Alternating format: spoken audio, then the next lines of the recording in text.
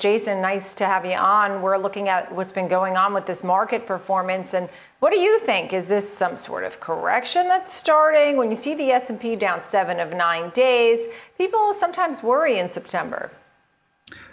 Yeah, I think definitely the worry into September is playing into this.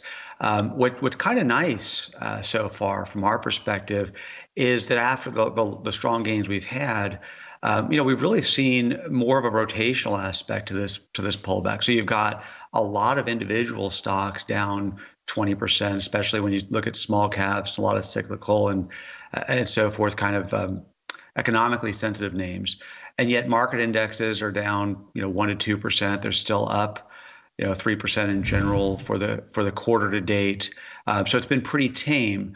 At the same time, just in this last couple of weeks, with this little bit of volatility, you're seeing investor sentiment come down pretty substantially. So you go from a kind of a euphoric stage that we've been seeing with a lot of flows into equities to a lot of fear presenting itself again. We looked at the AII sentiment surveys from last week, and we see only 22% bulls. That's the kind of activity a lot of times that you see in a correction, and then you've already got market indices looking somewhat oversold.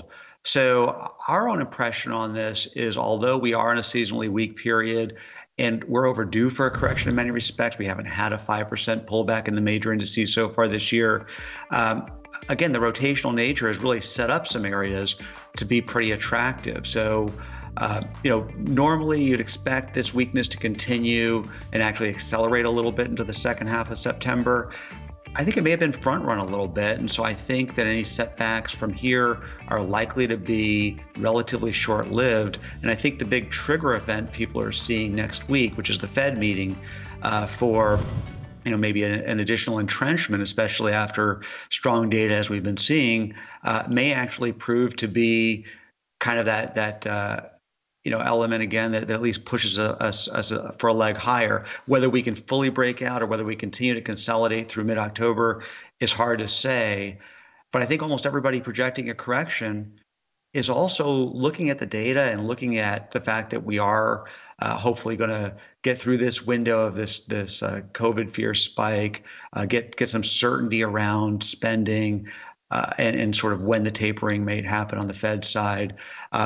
And ultimately, we're going to continue to see an inventory rebuild, strong data, and probably a good fourth quarter. So I think that's what people are. Yeah, and we'll get more of that details next week. As you said, from the Fed, you called it a big trigger event. I mean, it certainly could be, and it could be, as you're saying, in a favorable way, particularly if the Fed remains so dovish as they've been.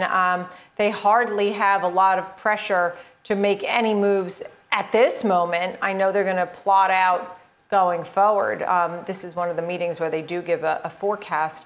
That being said, what potential hedges do you think an investor should consider? Is there stocks or sectors that you've been adding based on your thoughts on the market? So, we did make a little bit of a shift at the very beginning of this month. We raised a little cash. So we're now 10, 12% cash in the tactical part of our portfolios.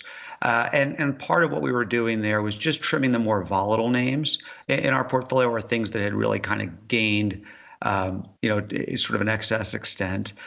We also added a little bit of exposure to short-term tips. And we also added a little exposure to REITs, which have been very strong this year, but had sort of pulled back a little bit early. And we just wanted to get a little bit more there because that trend looks pretty fantastic. From there, we're just nibbling at things on these down days, mostly just adding either a little bit more to mid caps or to an equal weight S&P index.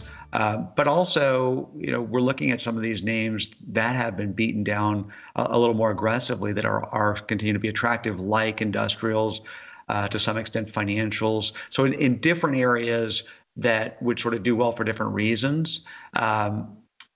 I'd love to see a bigger pullback so I could buy in more aggressively.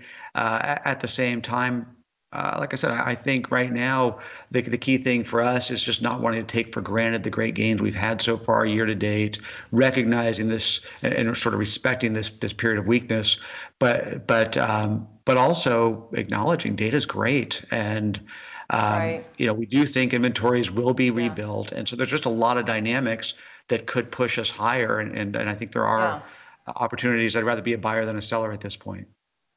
It does feel that way. At the same time, a previous guest was noting 2022 could be very choppy or cautious because you just can't repeat what we've seen, obviously, since the pandemic and double-digit gains. And what an exciting time it's been if you have taxes on the rise, corporate taxes, capital gains taxes, those types of things, that the whole thing may just slow down or peter out. Higher taxes coupled with tapering and rate hikes, just all that kind of talk. Maybe 2022 won't be so great.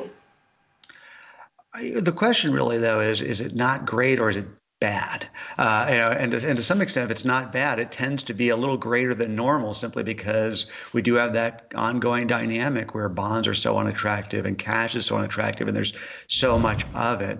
So I continue to think that if you look for the areas that are outperforming and sort of de-emphasizing the areas that are doing poorly. So,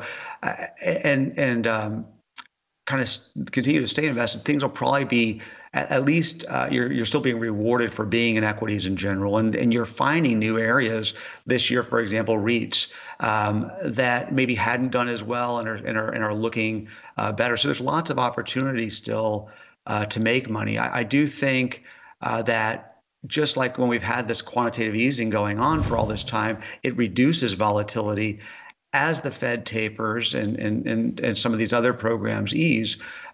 You're going to see more volatility. And so part of the way that we're dealing with that tactically is just to make sure that our portfolios are just that much more heavily concentrated in quality areas. So things like a dividend growth strategy, Vanguard Dividend Appreciation's an ETF, we like VIG, and or just maybe going for mid caps instead of small caps. Just making sure that we're comfortable that as we go through periods of volatility, we're able to kind of work through that and tolerate that, and that those areas that are maybe a little more reliant on stimulus and support are less important in our portfolios, and we can really be focused on the longer term trend, which is still quite positive.